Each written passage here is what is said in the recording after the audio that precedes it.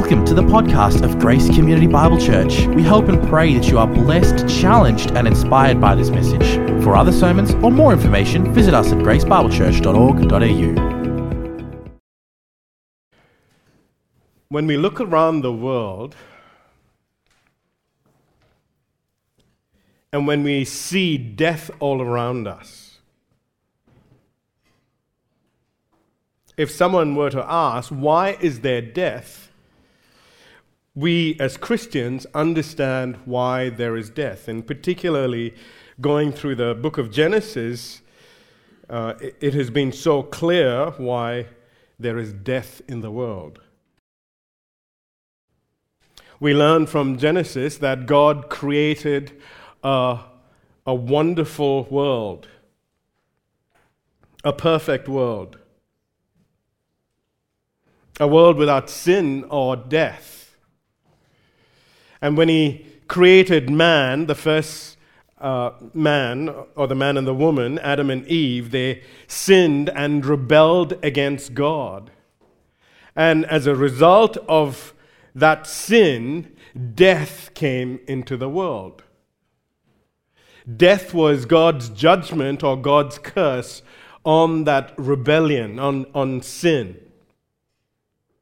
And as a result now, there is death in this world. Death comes to every human being, and this sin-tainted world is also experiencing death and decay.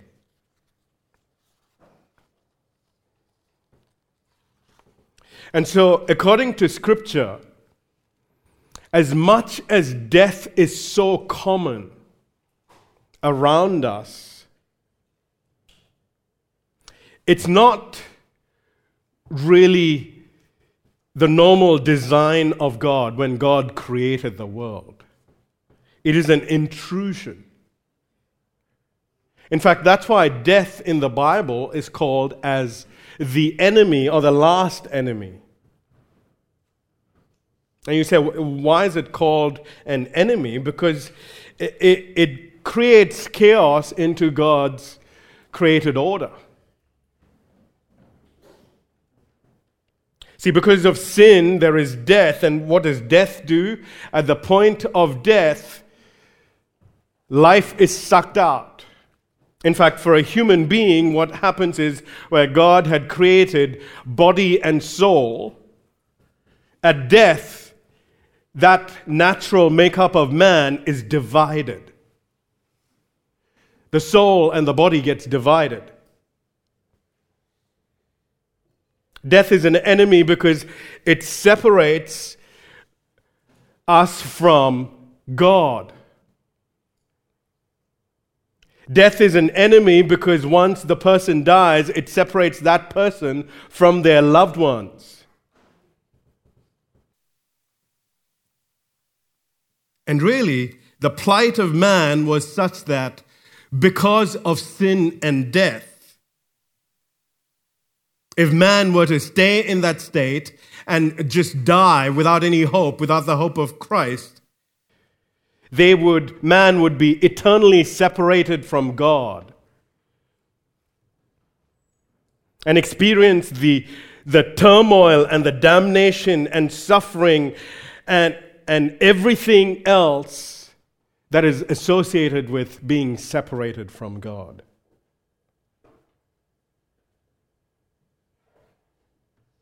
And really, it is the plight of everyone today who rejects the name of Christ. See, because God also promised in the garden that he would send the seed of the woman who would crush the head of the serpent and reverse the curse of sin. He would overcome death and he would remove sin. And the Old Testament saints, therefore, longed for this Messiah, for this seed of the woman to come. And it is through that faith in the Messiah to come that they were saved. And in the fullness of time, of God's appointed time, God sent this Messiah in the person of Jesus Christ. He came as a human being, and he lived a perfect life, and then he died on that cross as payment for the sin of this world. He was taking upon the curse of God for the sin of his people. He took on death. He took on the wrath of God and the judgment of God, and he died on that cross in the place of his people. And yet, because Jesus is the God-man, he's not just simply a man, because he is God as well, he paid the price for the sin of his people, and he rose up on the third day, conquering death, defeating death. Or as the Puritan John Owen said, it was the death of death. In the words of 1 Corinthians 15, he took on the sting of death, that is sin, because he was treated as the most vicious, sinful person on that cross. And as a result, now the sting of death is removed. Sin has been overcome. And death has no power for all those who will put their trust in Jesus Christ.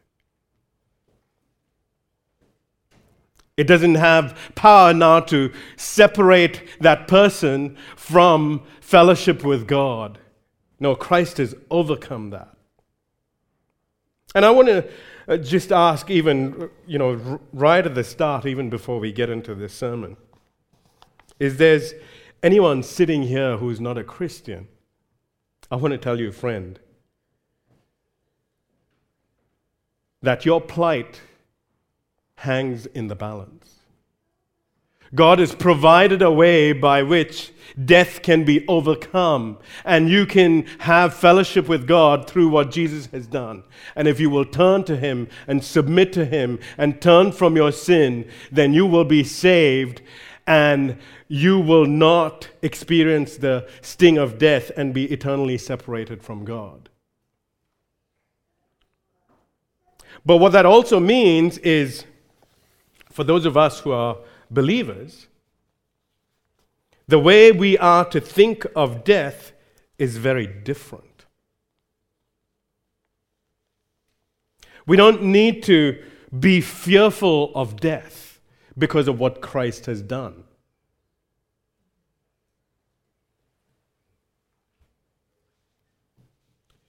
So here's the thing that I want to bring to our attention. As Christians, we often talk about living well by faith, of making much of Jesus in the way we live our lives. But what about when we die? When we come close to death, how are we to die?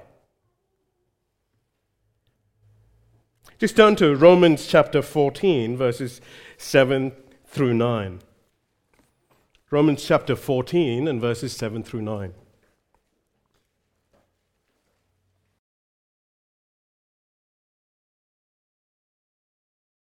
It reads, "For none of us," speaking of believers, Christians, "for none of us lives to himself, and none of us dies to himself.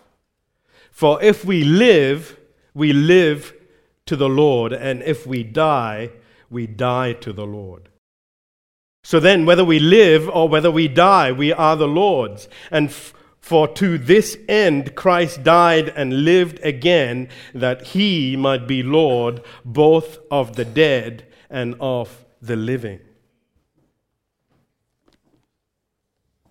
Implication? That as Christians, we must not only think about making much of Christ when we live, but we must be thinking of making much of Christ even when we die.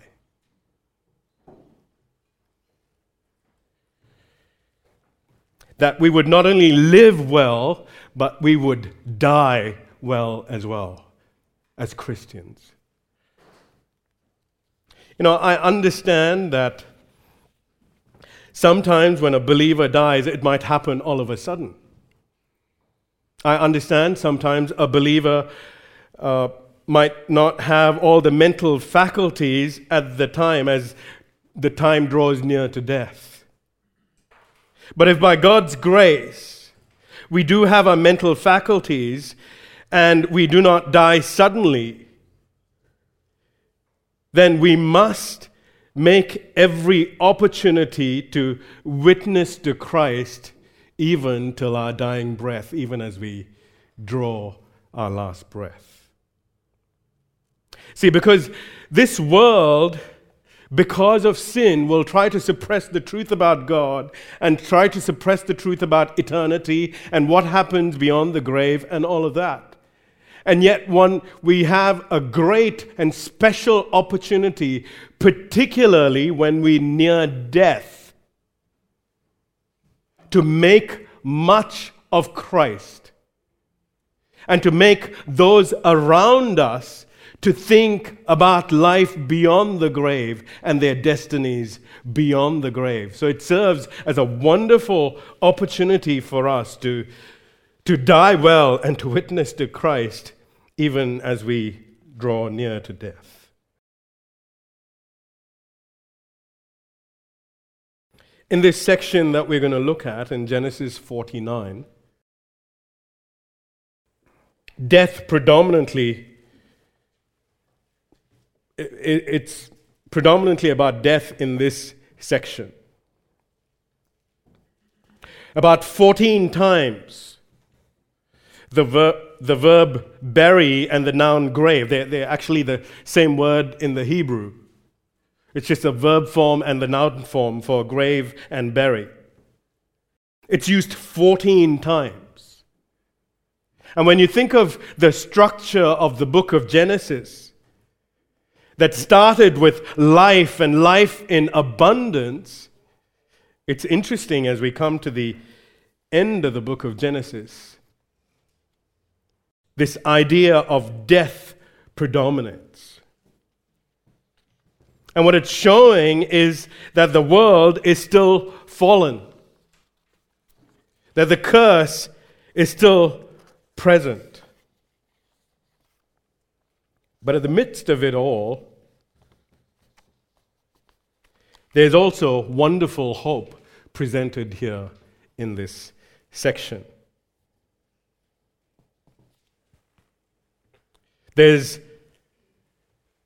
You have Jacob here who dies well witnessing to the Lord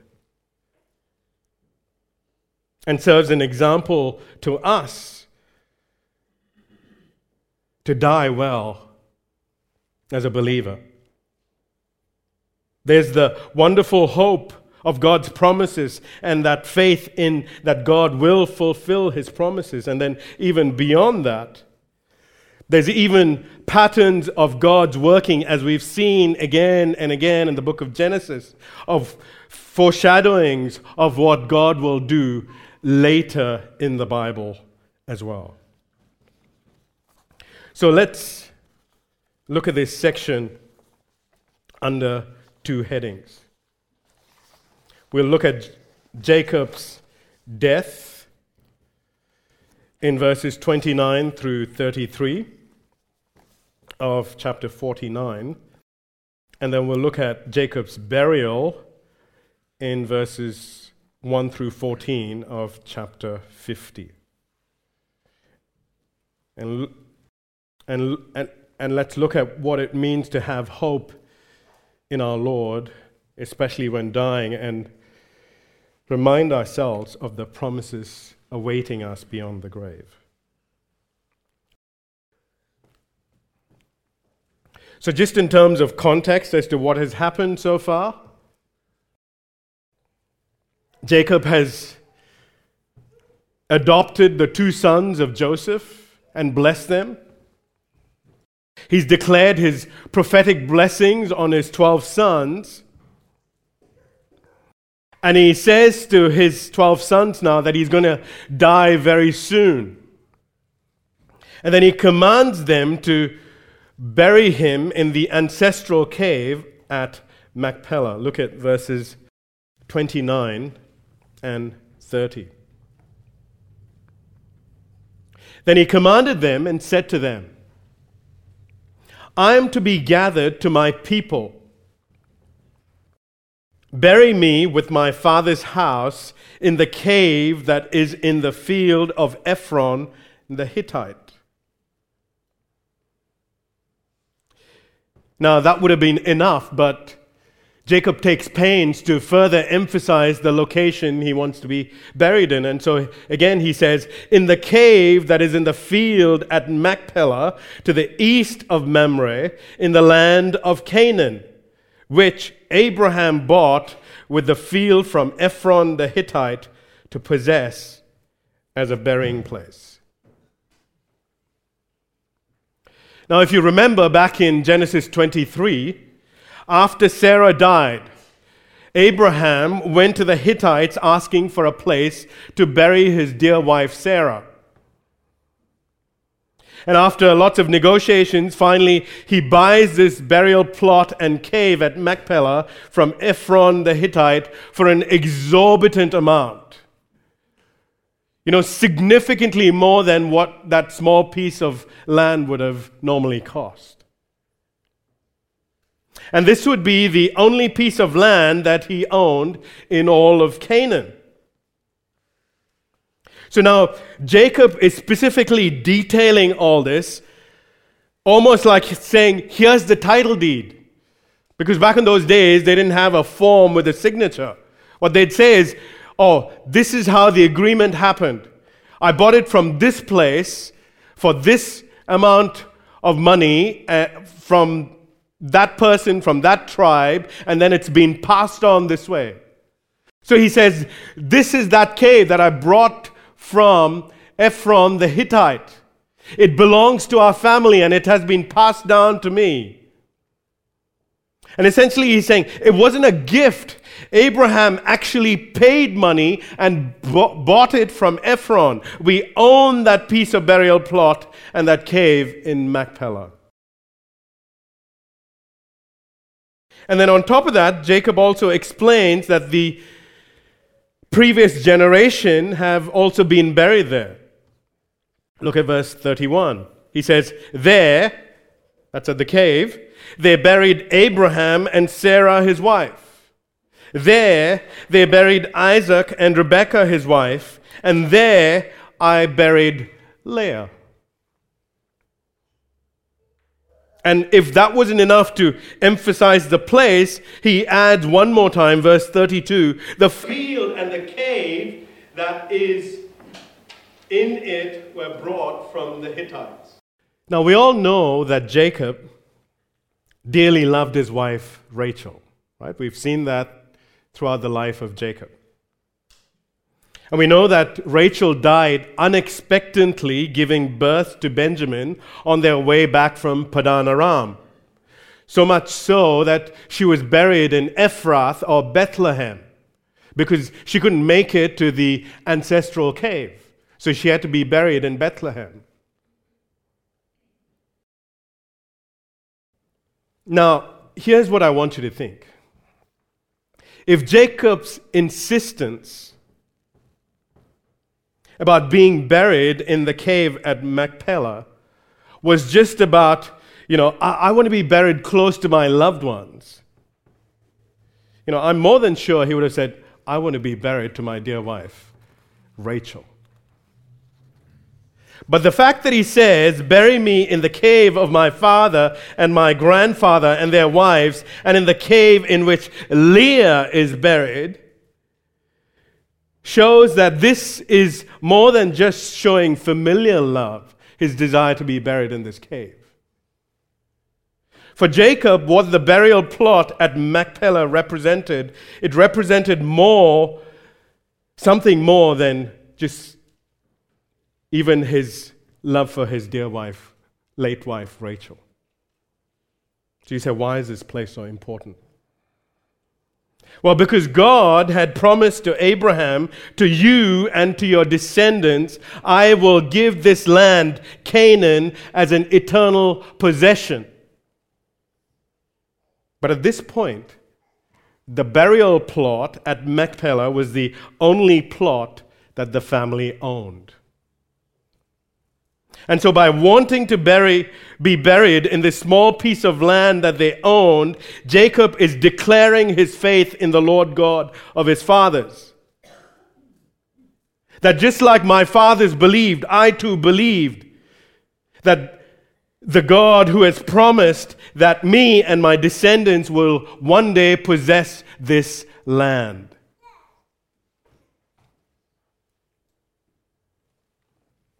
And so he insists that he be buried in that cave. And then verse 33 says, when Jacob finished commanding his sons, he drew up his feet into the bed and breathed his last and was gathered to his people. Remember, Jacob was dying. And he had mustered up all of his strength, and he sat up at the edge of his bed to bless the two sons of Joseph when they came. Remember the crossing over of arms? And then with all of the vigor that he had left, he blessed the 12 sons. And now that he's given the final instructions with regards to where he needs to be buried, he puts his feet back into his bed, and he lies down, and he breathes his last. And notice what it says, that once he takes his last breath, it says, he was gathered to his people. Now, what does that mean? That he was put in the same cave? No, he's not buried as yet. So what does this mean, that he was gathered to his people? Well, it's the idea of life beyond the grave. It's the idea of life after death.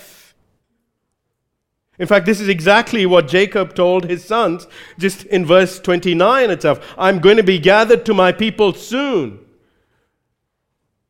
So in other words, when Jacob died, he didn't just cease to exist.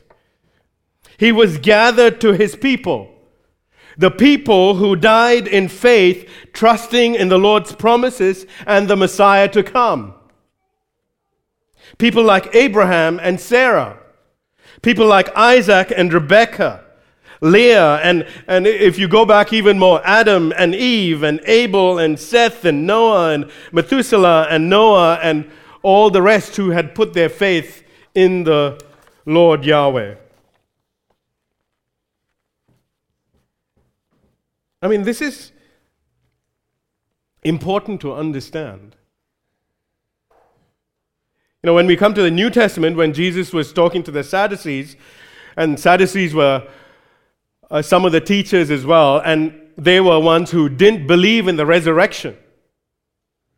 And I've talked about this passage before, and it was part of the Bible reading this morning, where then Jesus tells the Sadducees, you're wrong in thinking that there is no resurrection.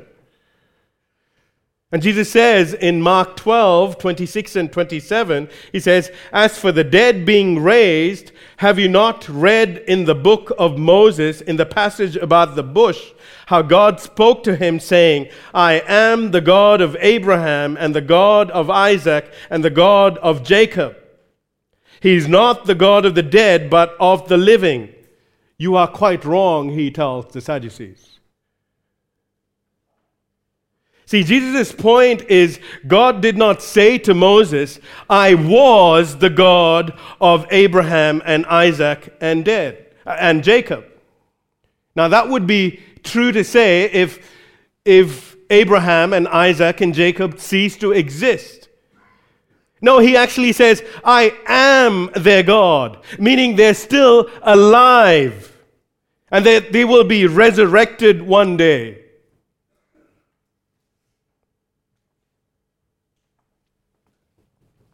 So when a believer dies, he doesn't cease to exist. Well, what happens then? Well, what happens when a believer dies is that they leave their earthly body behind. If you look at 2 Corinthians 5, 2 through 4, it compares the earthly body to a tent. So you could say that outer tent is left behind and the soul becomes naked, so to speak. Sometimes people have this wrong understanding that after death, the soul somehow goes into this unconscious sleep state or something. Yes, passages like 1 Thessalonians 4:14 describe those who've died as fallen asleep. But that's not a reference to the soul being in the unconscious state. When the Bible describes the dead person as fallen asleep, it's a reference to the way the body appears when the person dies. If you've seen a body, it looks like the person is sleeping. And eventually, that body will be raised back up.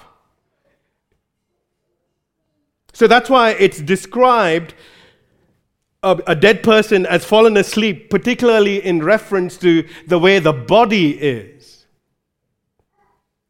So at death, the outer body is left behind as though asleep, lifeless that way, and the soul without the body then goes into the presence of the Lord. 2 Corinthians 5:8 says, to be absent from the body is to be present with the Lord. Or if you remember, Jesus told the repentant thief on the cross in Luke 23:43, today you will be with me in paradise. So there's no unconscious state, there's no purgatory, there's none of that mumbo jumbo. This is the great hope of every believer, that the moment we close our eyes in death, we will be gathered immediately together with all the other believers who have died, and we will be in the presence of the Lord Jesus. Think about that for a second.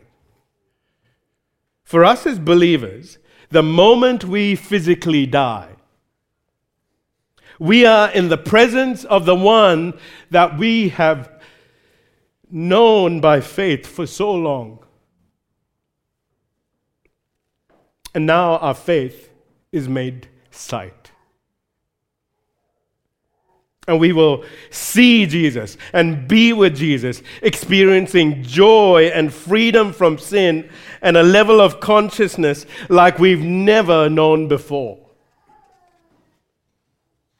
And if that's not all, one day after that, at the resurrection, our souls will be united with our bodies. But not these frail, weak bodies. It'll be bodies 2.0, glorified bodies that will not have the stain of sin, that will never age, that will never grow weak, that'll never die. And as body and soul join, just like God intended human beings to be, we in our glorified bodies then will ultimately live in Christ's kingdom for the rest of eternity.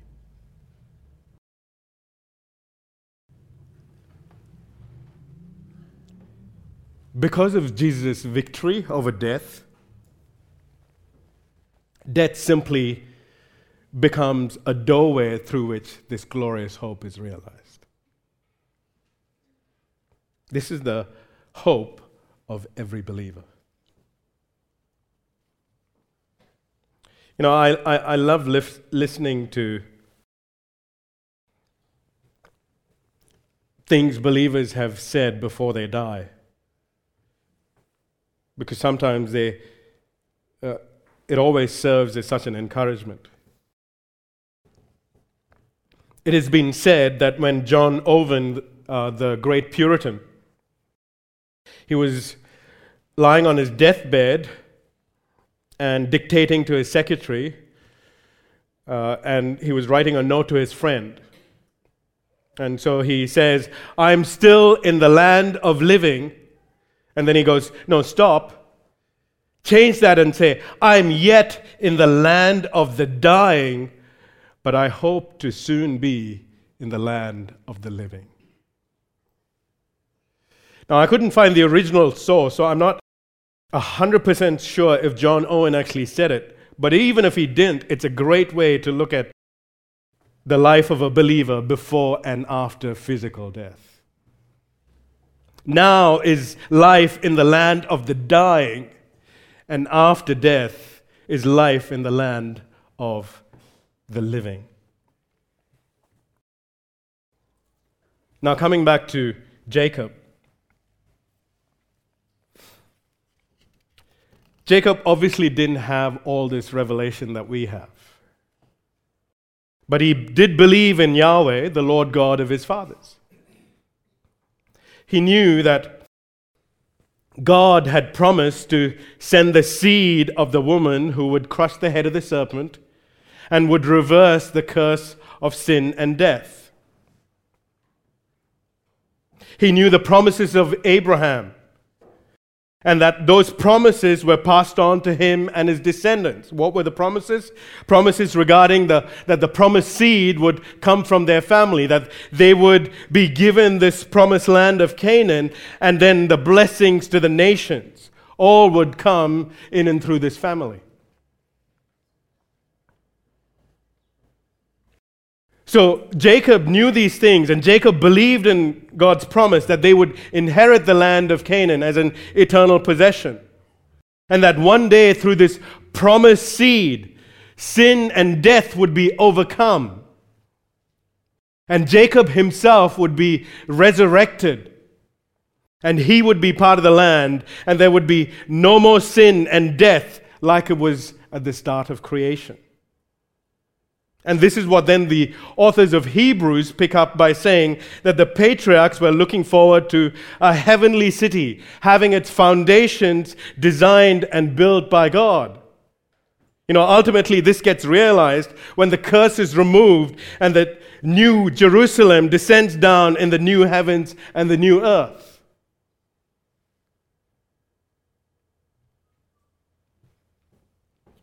So all in all, when we see Jacob here, Jacob believed that God's promises to him and his descendants would extend beyond the grave.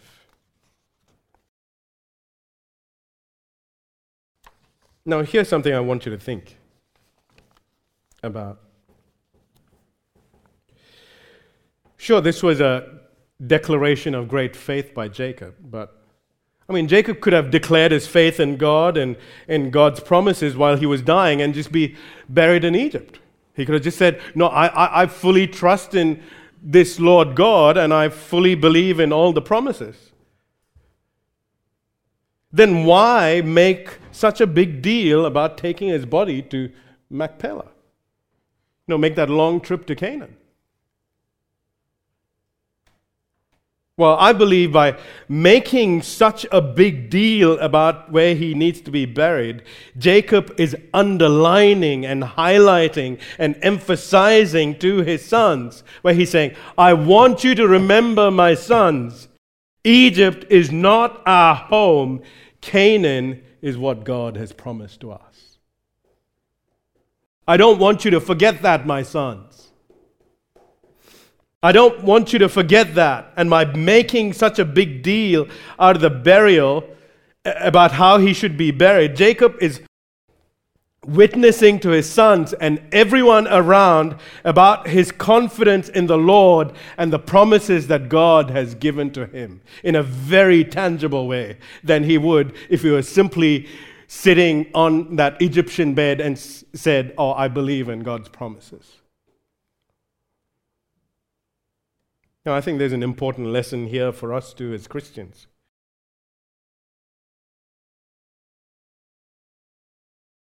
See, as we near death, now I'm guessing more than half of you may tune out because you might be thinking, well, I'm not nearing death. But let me tell you, everyone sitting here, young and old, will all die within the next 100 years. That's a given.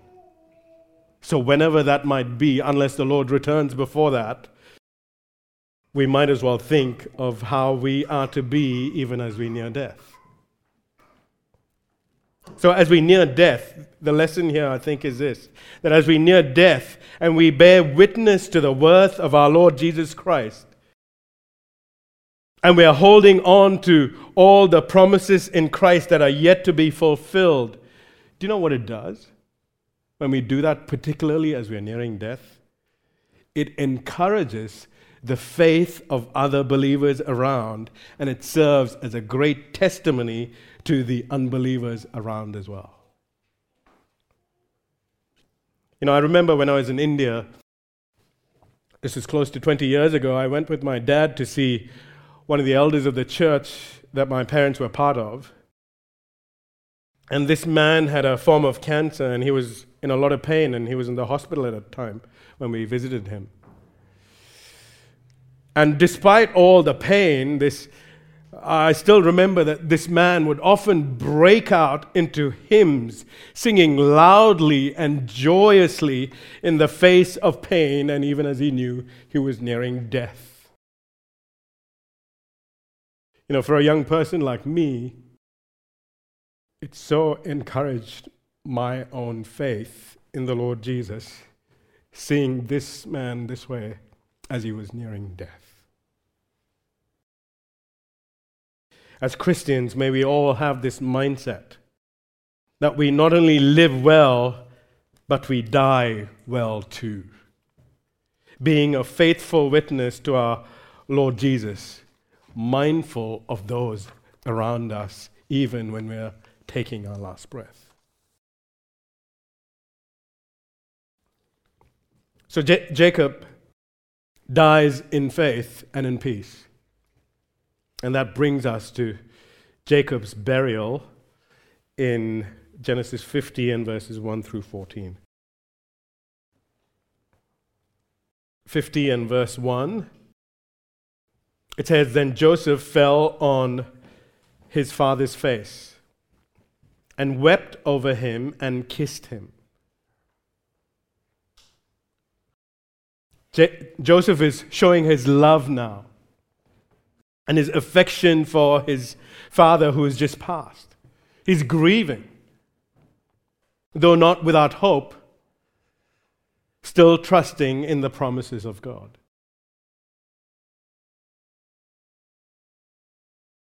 And really, I think what has also happened is what God had promised Jacob, that your dying eyes will be closed by your beloved son, Joseph. And who is right next to Jacob right now? It's Joseph. I think even this is just such a wonderful reminder that if God is faithful to just small promises like this, He will be faithful to fulfill every other promise of His. Now with Jacob dying, Joseph now has the responsibility of the first son. Remember, he was given the firstborn blessing.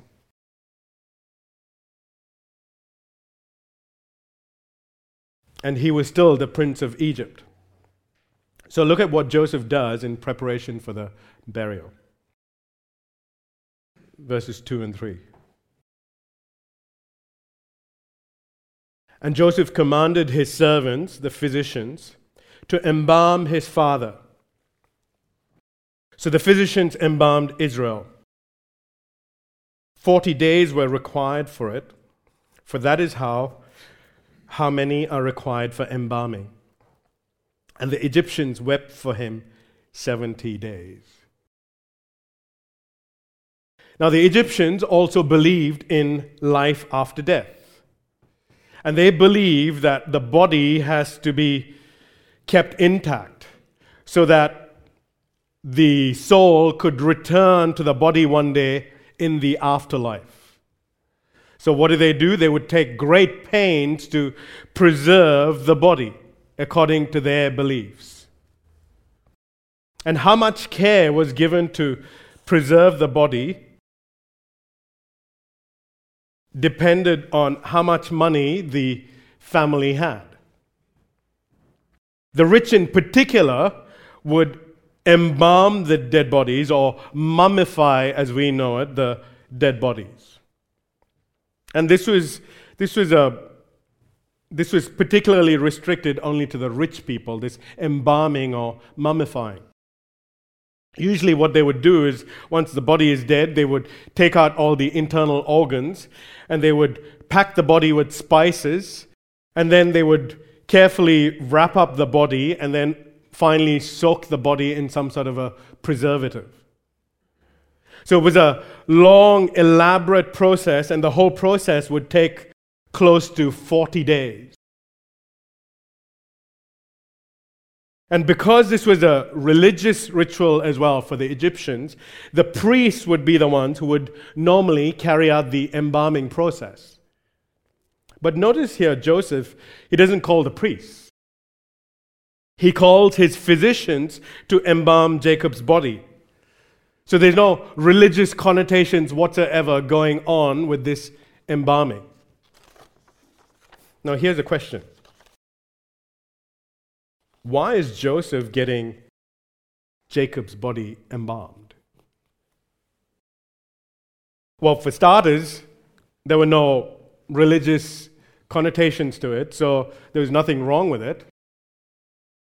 But even more than that, Joseph now has to take Jacob's body on a long journey from Egypt to the land of Canaan. So he would have to preserve Jacob's body if he were to take that body for such a long trip and then finally bury him in the cave at Machpelah. And the only way he could do it is by embalming or mummifying Jacob's body. Because otherwise it would break down. It's, similar to what happened to Rebekah. And so at this point, it's really God's means of grace, this embalming for Joseph to fulfill his promise that he made to Jacob.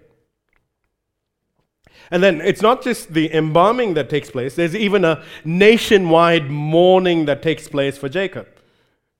And including the days of embalming, it's a total of 70 days of mourning.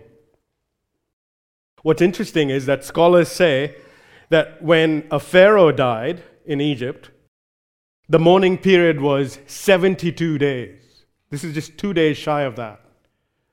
So essentially, Jacob is being treated like royalty because of his connection with Joseph. Joseph, the one who saved Egypt, is now the prince of Egypt right now. So the whole nation is mourning for Jacob, and that's happened. 70 days have passed. And Jacob's body is mummified. But given all this is taken place, there would have been an expectation that, maybe now Jacob is going to be buried in one of the fancy tombs in Egypt. So given there might have been that expectation, Joseph now seeks permission to have Jacob be buried in Canaan. And what's also interesting is that Joseph doesn't go directly and talk to Pharaoh. Why do you think that may be? Well, it might be because at this point, Joseph is still mourning. His beard's all grown down and he's disheveled and probably unclean and in sackcloth and whatever else. He couldn't go that way into Pharaoh's presence. And so he makes this request indirectly through the officials of Pharaoh's court. Look at verses 4 and 5. When the days of weeping for him were past, Joseph spoke to the household of Pharaoh, saying, "If now I have found favor in your eyes, please speak in the ears of Pharaoh, saying, my father made me swear, saying, I am about to die. In my tomb that I hewed out for myself in the land of Canaan, there shall you bury me. Now therefore, let me please go up and bury my father, and then I will return." So Joseph essentially says to Pharaoh, the reason why I would like to bury my father, not in one of the fancy tombs of Egypt, but in this unimpressive ancestral cave in Machpelah, is because this was my father's dying wish, and I swore an oath to him.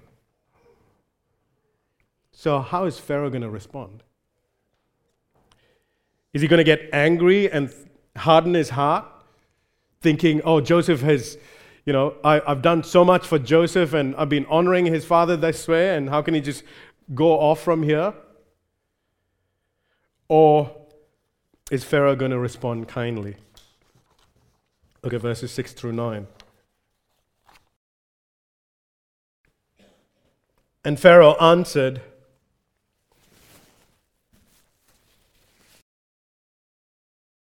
"Go up and bury your father as he made you swear." So Joseph went up to bury his father. With him went up all the servants of Pharaoh, the elders of his household, and all the elders of the land of Egypt, as well as all the household of Joseph, his brothers, and his father's household. Only their children, their flocks, and their herds were left in the land of Goshen. And there went up with him both chariots and horsemen, and it was a very great company. So Pharaoh not only grants Joseph permission to go to Canaan, but he also provides a massive entourage of people for the funeral procession. It was really a national level funeral procession, fit for royalty. And there were three groups of people in this funeral. First, you had those who represented Egypt. There were the elders or the senior dignitaries of the palace. Then you had the elders or the senior dignitaries of the land of Egypt. And then there were also all the servants or all the slaves of Pharaoh. So that's one big group there. Then you have the second group that's made up of Jacob's family. There was all of Joseph's household.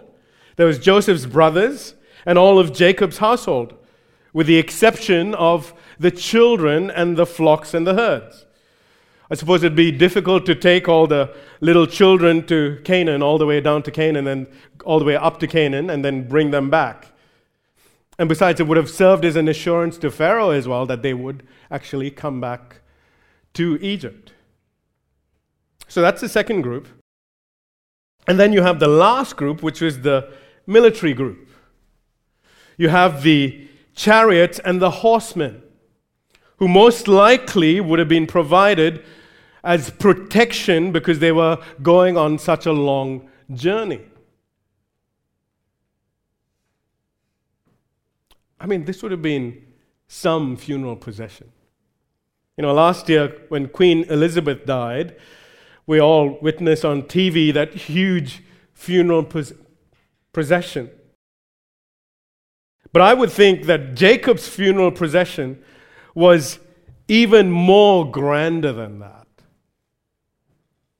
In fact, as verse 9 says, it even highlights, it was a great company. Oh, it's the same word for army. It was a great army of people that were there. I would think anyone looking at Jacob's funeral would have been amazed as they looked at this funeral procession. Because think about it. So you have all these, senior dignitaries of Egypt and the palace, all clean and with fine linen, and them wearing their gold medallions and whatnot, and with all their slaves marching forward. And then at the back you have these horsemen and chariots and whatnot of Egypt at the back. And what's in the middle? A whole bunch of shepherds. Unshaven, unclean, with long robes, carrying this little coffin. Foreigners who saw this procession would have wondered, who are these shepherds that this mighty nation of Egypt would accompany them like this? Well, this was God's doing, wasn't it? And what a grace of God it was for Jacob. This man who had so fallen so many times and yet honored God in his dying breath. And look at the grace of God shown to Jacob and his family at this time. Now look what happens next. Verses 10 and 11. When they came to the threshing floor of Atad, which is beyond the Jordan, they lamented there with a great and grievous lamentation. And he made a mourning for his father 7 days. When the inhabitants of the land, the Canaanites, saw the mourning on the threshing floor of Atad, they said, "This is a grievous mourning by the Egyptians." Therefore the place was named Abel Mizraim, and it is beyond the Jordan.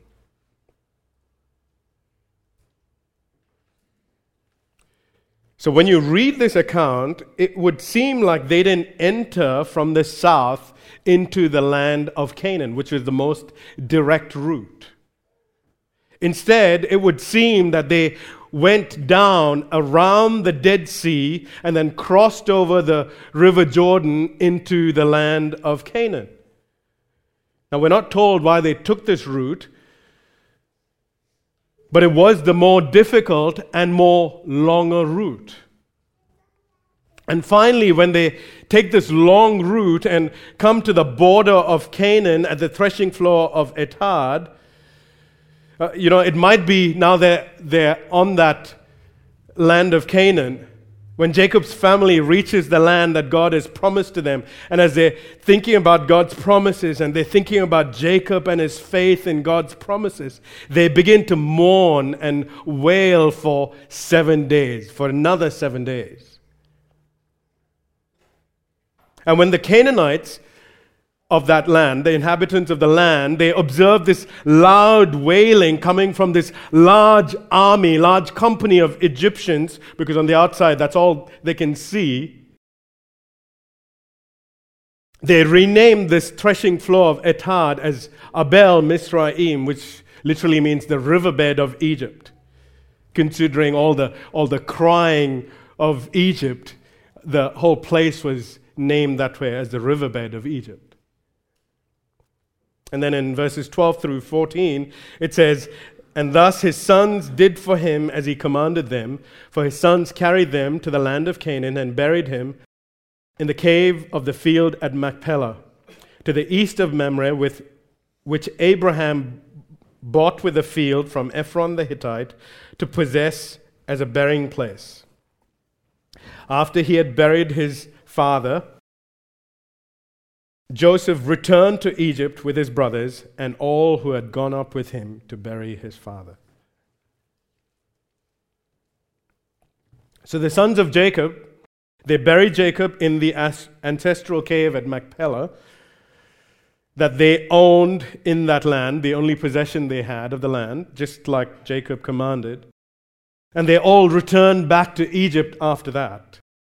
And this would be the last time the sons of Jacob will be in the land of Canaan, because they would all die in Egypt, for the descendants of Jacob would be in Egypt for the next 400 years.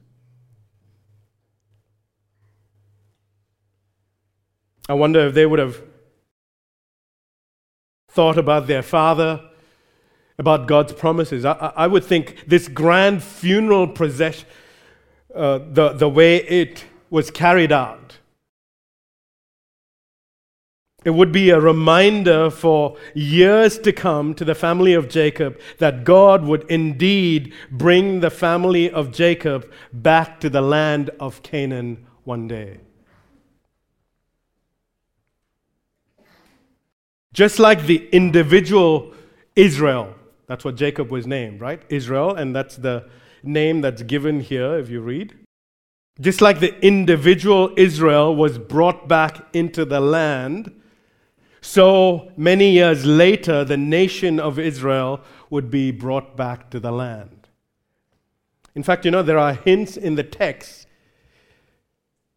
in what has happened point to the fact that this individual Israel exodus, Jacob exodus to the land of Canaan, was actually a mini exodus and pointing to the exodus that will come later in the book after Genesis, which is called Exodus.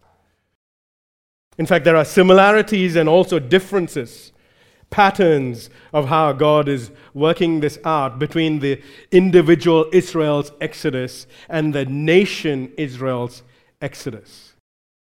Here in Genesis 50, you have Joseph who asks permission from Pharaoh to go up to Canaan. And Pharaoh gives permission to do so, and there is great prosperity and peace in Egypt during this time, and this was part of God's promise to Abraham, I will bless those who bless you. But then in the next book, in the book of Exodus, you have another Pharaoh who did not know Joseph. And God raises up another man named Moses. And Moses goes and asks that Pharaoh if they could leave to go up to the land of Canaan. And Pharaoh says no and hardens his heart.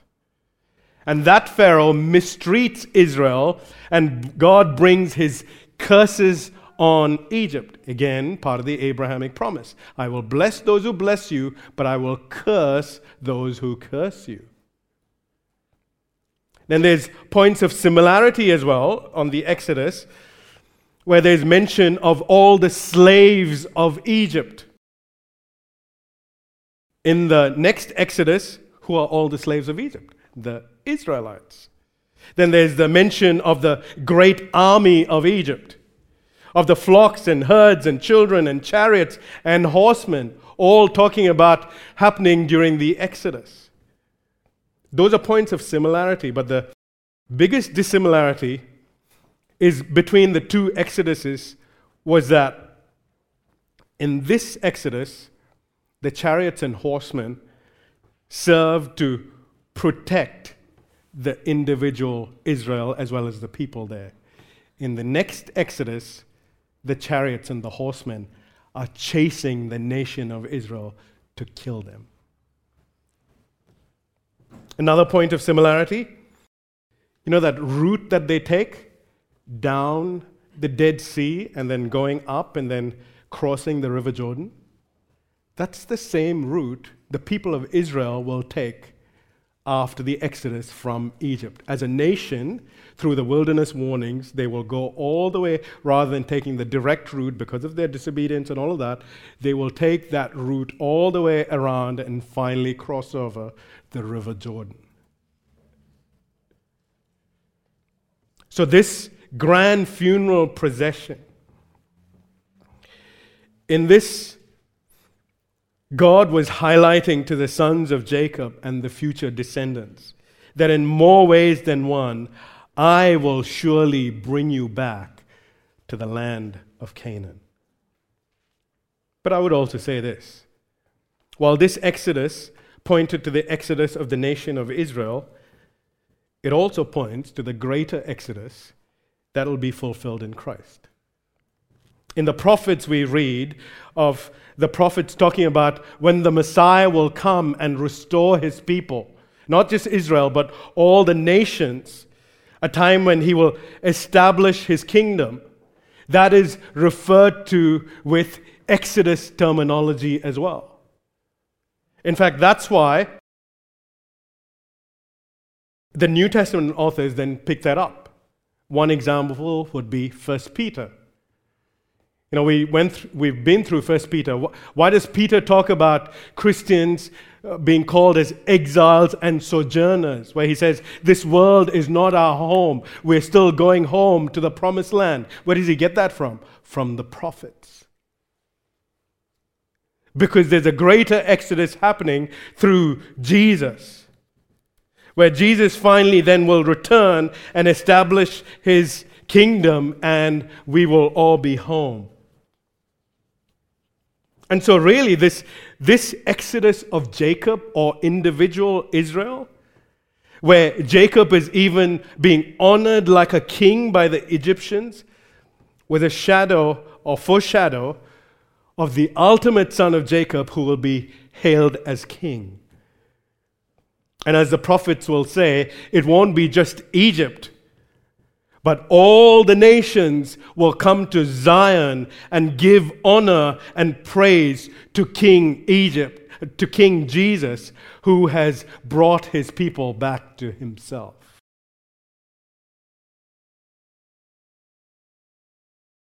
And what a day that will be, and for the rest of eternity, when King Jesus will come and make everything right. And there's peace and prosperity, and everything will be under his rule.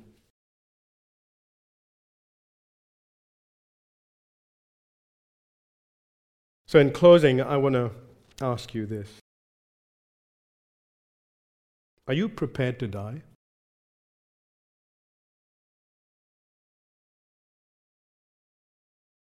Are you prepared to die? I mean, we prepare for so many things. I want to ask you, are you prepared to die?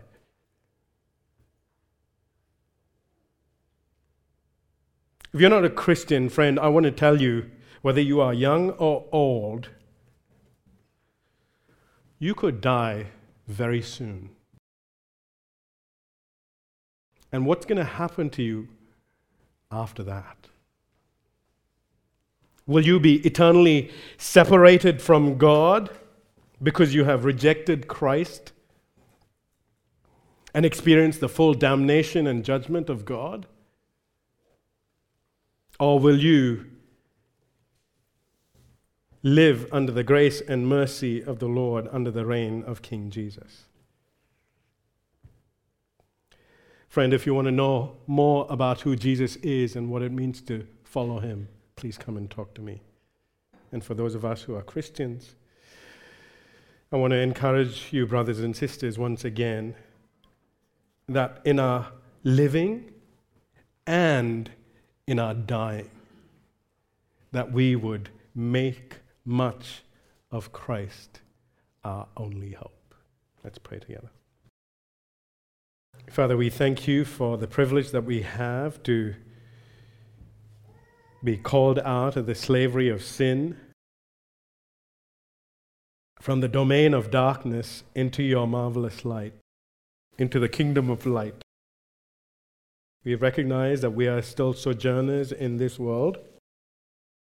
This world is not our home. That Christ is leading that great exodus into our promised land. And we long for that day. But until Christ returns, Lord, we ask that you would help us by your grace. Please help us to live well and help us to make much of Christ. And even as we draw near to death, we would also make much of Christ, witnessing to him, encouraging the rest of the believers, and being a witness to the unbelieving world. We ask all this in Jesus' name. Amen.